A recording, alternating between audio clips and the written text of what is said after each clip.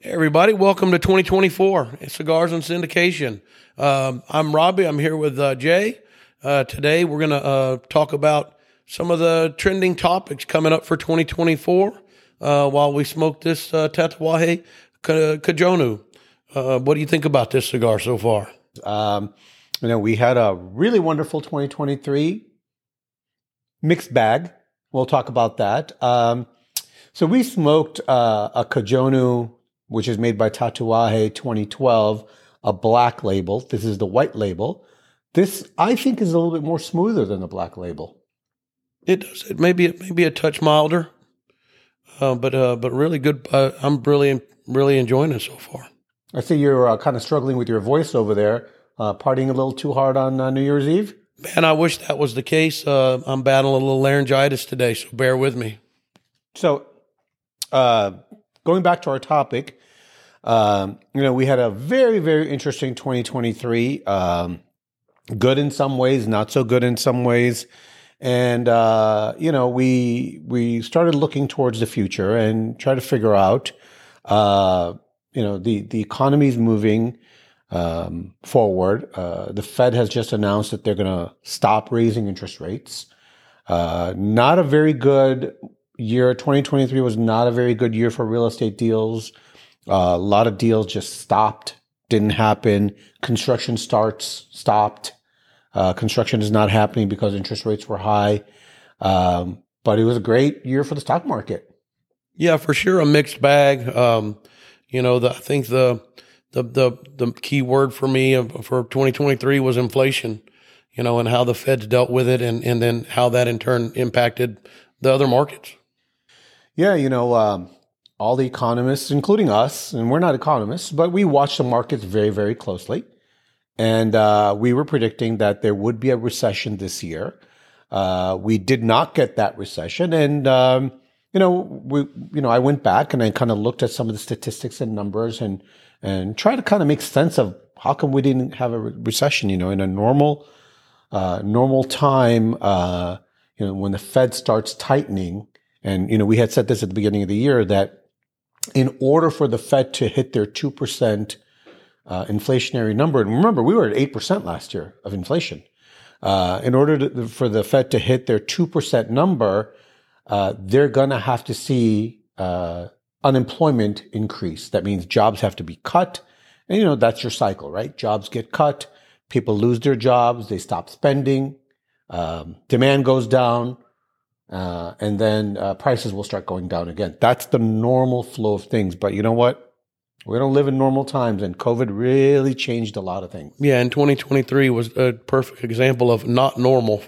I don't believe that a lot of the outcomes were predictable. No, they were not. So we came up with 4 trends that we are going to keep an eye on to see what happens with the markets. It's all tied together, right? The stock market, the bond market, the real estate market, they all kind of overlap with each other.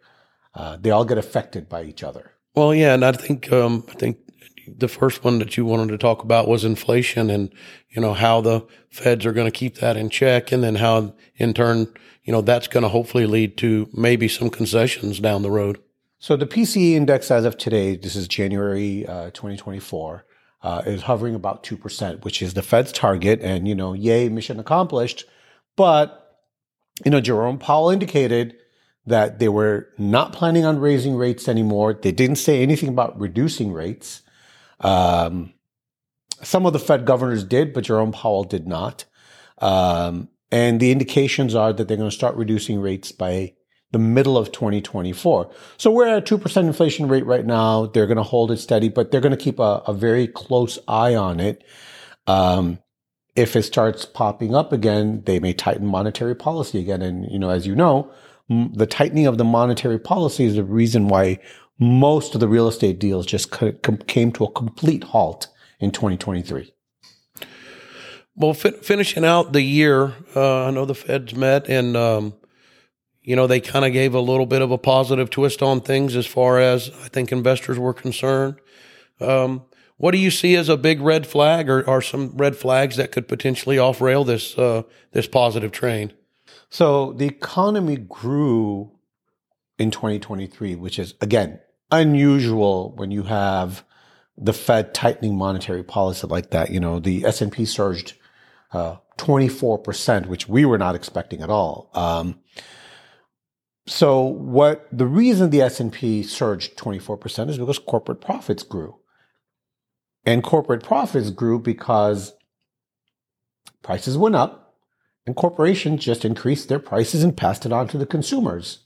So the question should be, why are the consumers okay with paying higher and higher prices? That's a great point, and I think it really ties back to some of the stimulus checks and the savings that people accumulated during COVID and during some of those shutdown periods.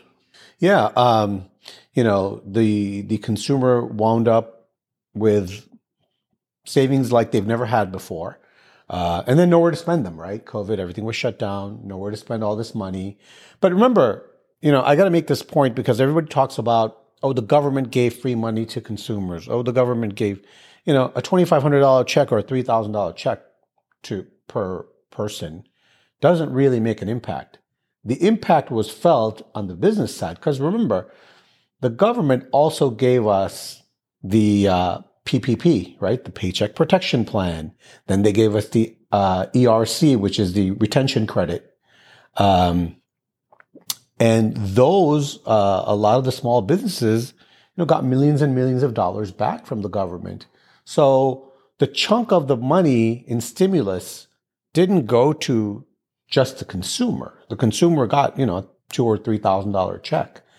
The chunk of the money went to corporations. United Airlines got a big, most all corporations who retain their employees. So now you have employees who are sitting at home, getting their stimulus money, getting their paychecks as well, because in order for the government to give stimulus checks to the Paycheck Protection Plan, you had to keep paying your employees. So the government basically helped pay the payroll plus stimulus checks, plus nowhere to spend it. So now we had this whole accumulated savings. So what do you do with the savings? The prices are going up. You spend.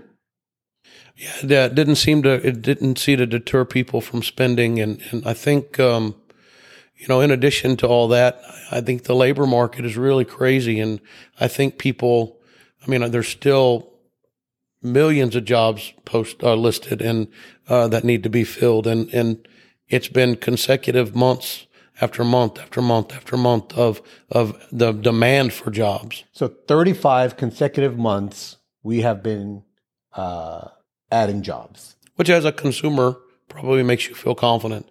Right. So let's go back to the shutdown, right? People are getting paid. They have money. As soon as things start opening up, people are not going back to work because they have money. They're sitting on savings. So they're not going back to work. And so the demand for jobs goes up, right? I'm sorry, not the demand for jobs, the supply of jobs. So that means job openings increase rapidly because now all these restaurants are open up again. And if you watch the labor market and you see where are these jobs being filled, it's mainly restaurant and services, and so as restaurants started opening up, and I remember looking around here in Houston, every restaurant I went to had a, help wanted sign. Everybody was short staffed, but people were not going back to work because they're kind of enjoying their money. They're kind of hanging out and, not wanting to go back to work. So we had this huge demand for people to come back to work. People were not going to work. So we had 35 months of consistent job growth. We had, in March of 2022, we had over 12 million job openings. So we are down to about 6 million or so, 8.7 million job openings now. So it's cooling.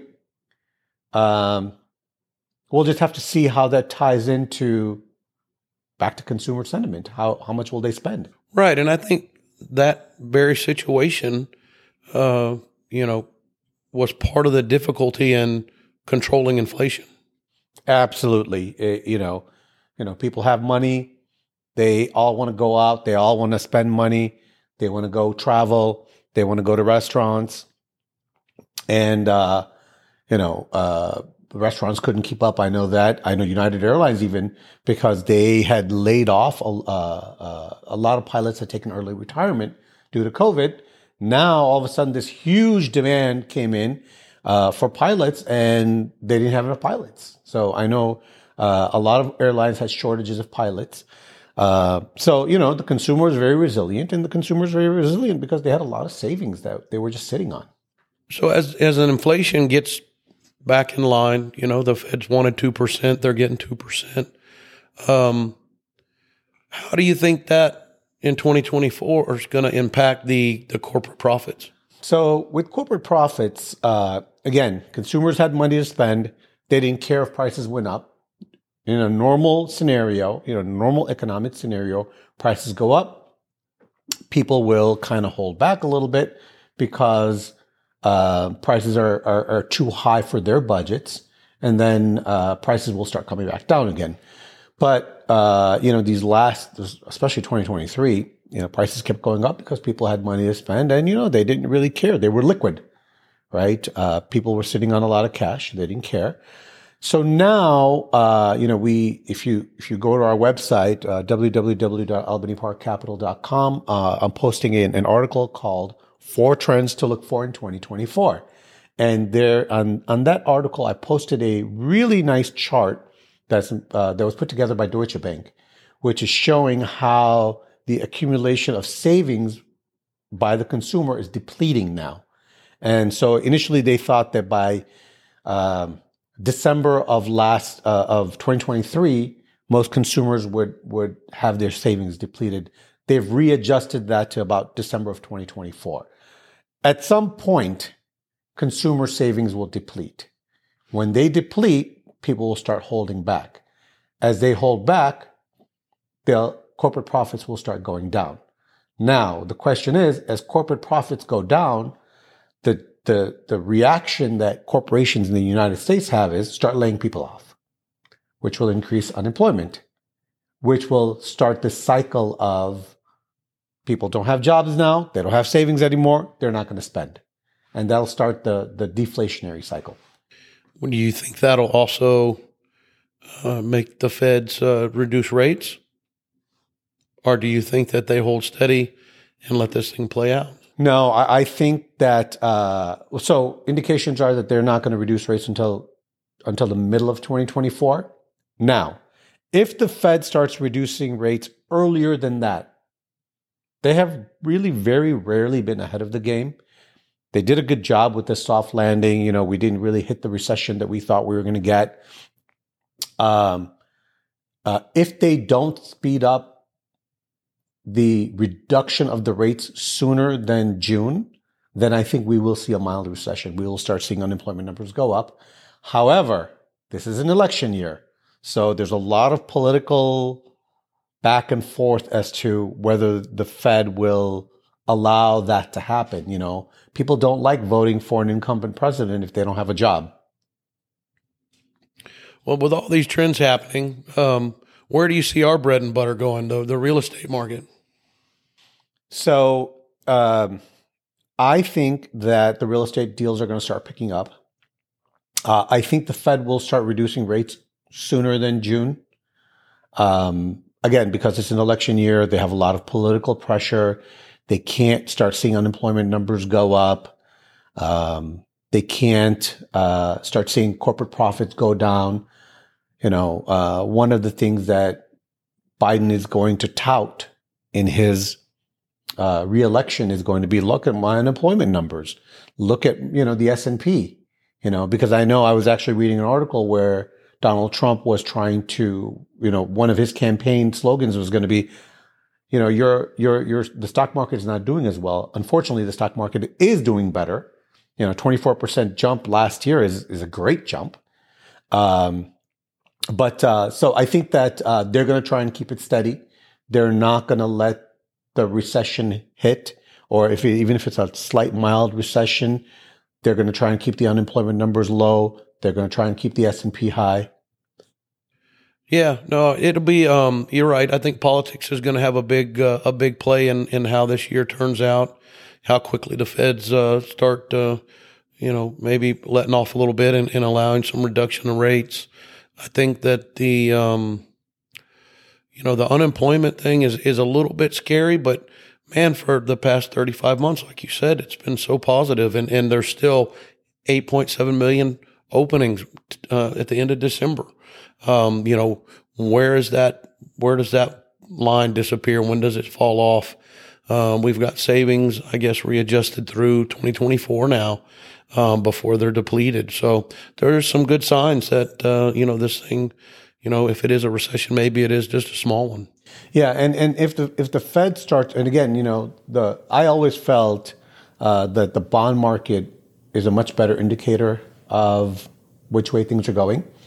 And one of the bonds that we follow is the 10-year Treasury, and the 10-year Treasury has gone from, a 6% yield down to almost a 3% yield, a 4% yield right now. And I think it was 3.95 this morning. I think that's a much better indicator of how things are going. As the Treasury yields start going down some more, if the Fed just does a little bit of a reduction, maybe a quarter point reduction in maybe March, the stock market will still keep going up. People will still, because their sentiment, right? It's consumer sentiment, and corporations do their planning based on consumer sentiment, right? Who is going to be buying? And how does the consumer feel? Are they confident enough to go buy that new car? And if you look, again, the automobile market, whereas last year you had any kind of a car that you wanted to buy, whether it was a used car or a new car, you were paying above market value. I mean, most new cars even were wanting, $5,000 and $10,000 above MSRP. Now you're starting to see the ads where 2.9% APR financing. So corporations are already planning for this push in the consumer buying the new car. Going back, the housing market is starting to do well again because interest rates dropped down to almost 6.5% again. 30-year mortgage rate dropped down to 6.5 from a high of 8. So people are going to start coming back into the market again. And if the Fed does the smart thing and drops the interest rate by a quarter point, maybe in March, real estate deals will pick up, corporation will start putting in investment, and you won't have this unemployment problem. I think one thing for sure, Jay, is that at least I think for me, I'm feeling a little bit more positive about 2024. Hoping all these trends keep going the right direction, that will free up some capital and get some of our real estate deals moving.